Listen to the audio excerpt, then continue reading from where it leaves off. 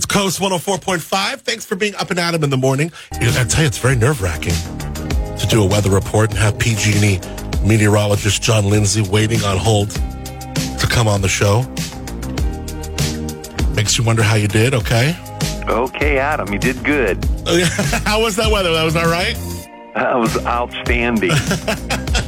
John Lindsey is up and at 'em in the morning. Good to talk to you, my man. How are you?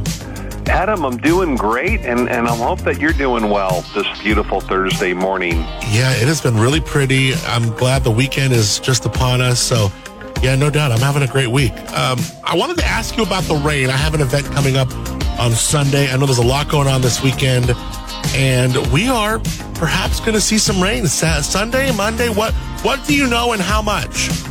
Well, at this point, the models have been very consistent, both the European and the global forecast system, the American model, and they continue to indicate that an intense cold front strengthened by very strong upper-level winds will move to the Central Coast later on Sunday into Monday with fresh gale force to whole gale force, 47 to 63 mile per hour southerly winds, and between 1 and 3 inches of rain. The system will produce multiple feet of snow in the Sierra Nevada above 7,500 feet.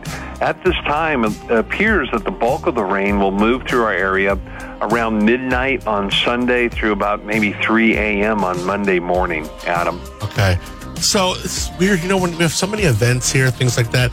If you have an event Sunday evening, if you're John Lindsey, do you have it? Do you have an event Sunday evening outdoors in Paso or Sunday?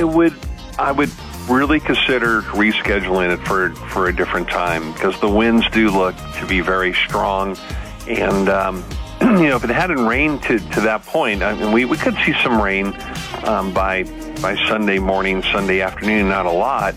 But if it doesn't rain with those types of winds, you'll probably get a lot of dust flowing or, maybe some, So I would probably reschedule for a different day, Adam.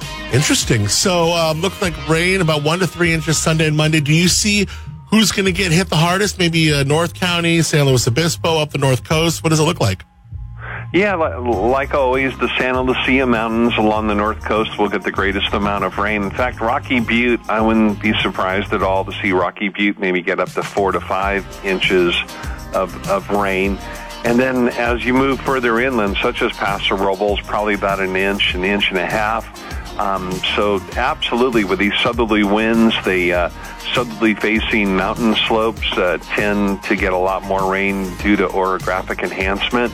But otherwise, about 1 to 3 inches throughout San Luis Obispo and Santa Barbara counties.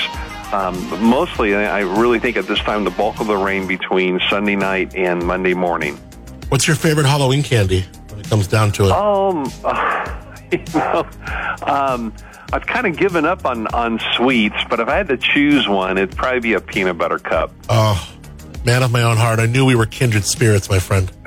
I love it. John Lindsey, PG&E meteorologist, the one and only. Appreciate your time more than you know. Always love to tap into that, smart brain of yours. You know so much. You're so good at putting it out and communicating it, and you're just a local treasure here. Thank you so much, John, for being up and at 'em in the morning, my friend.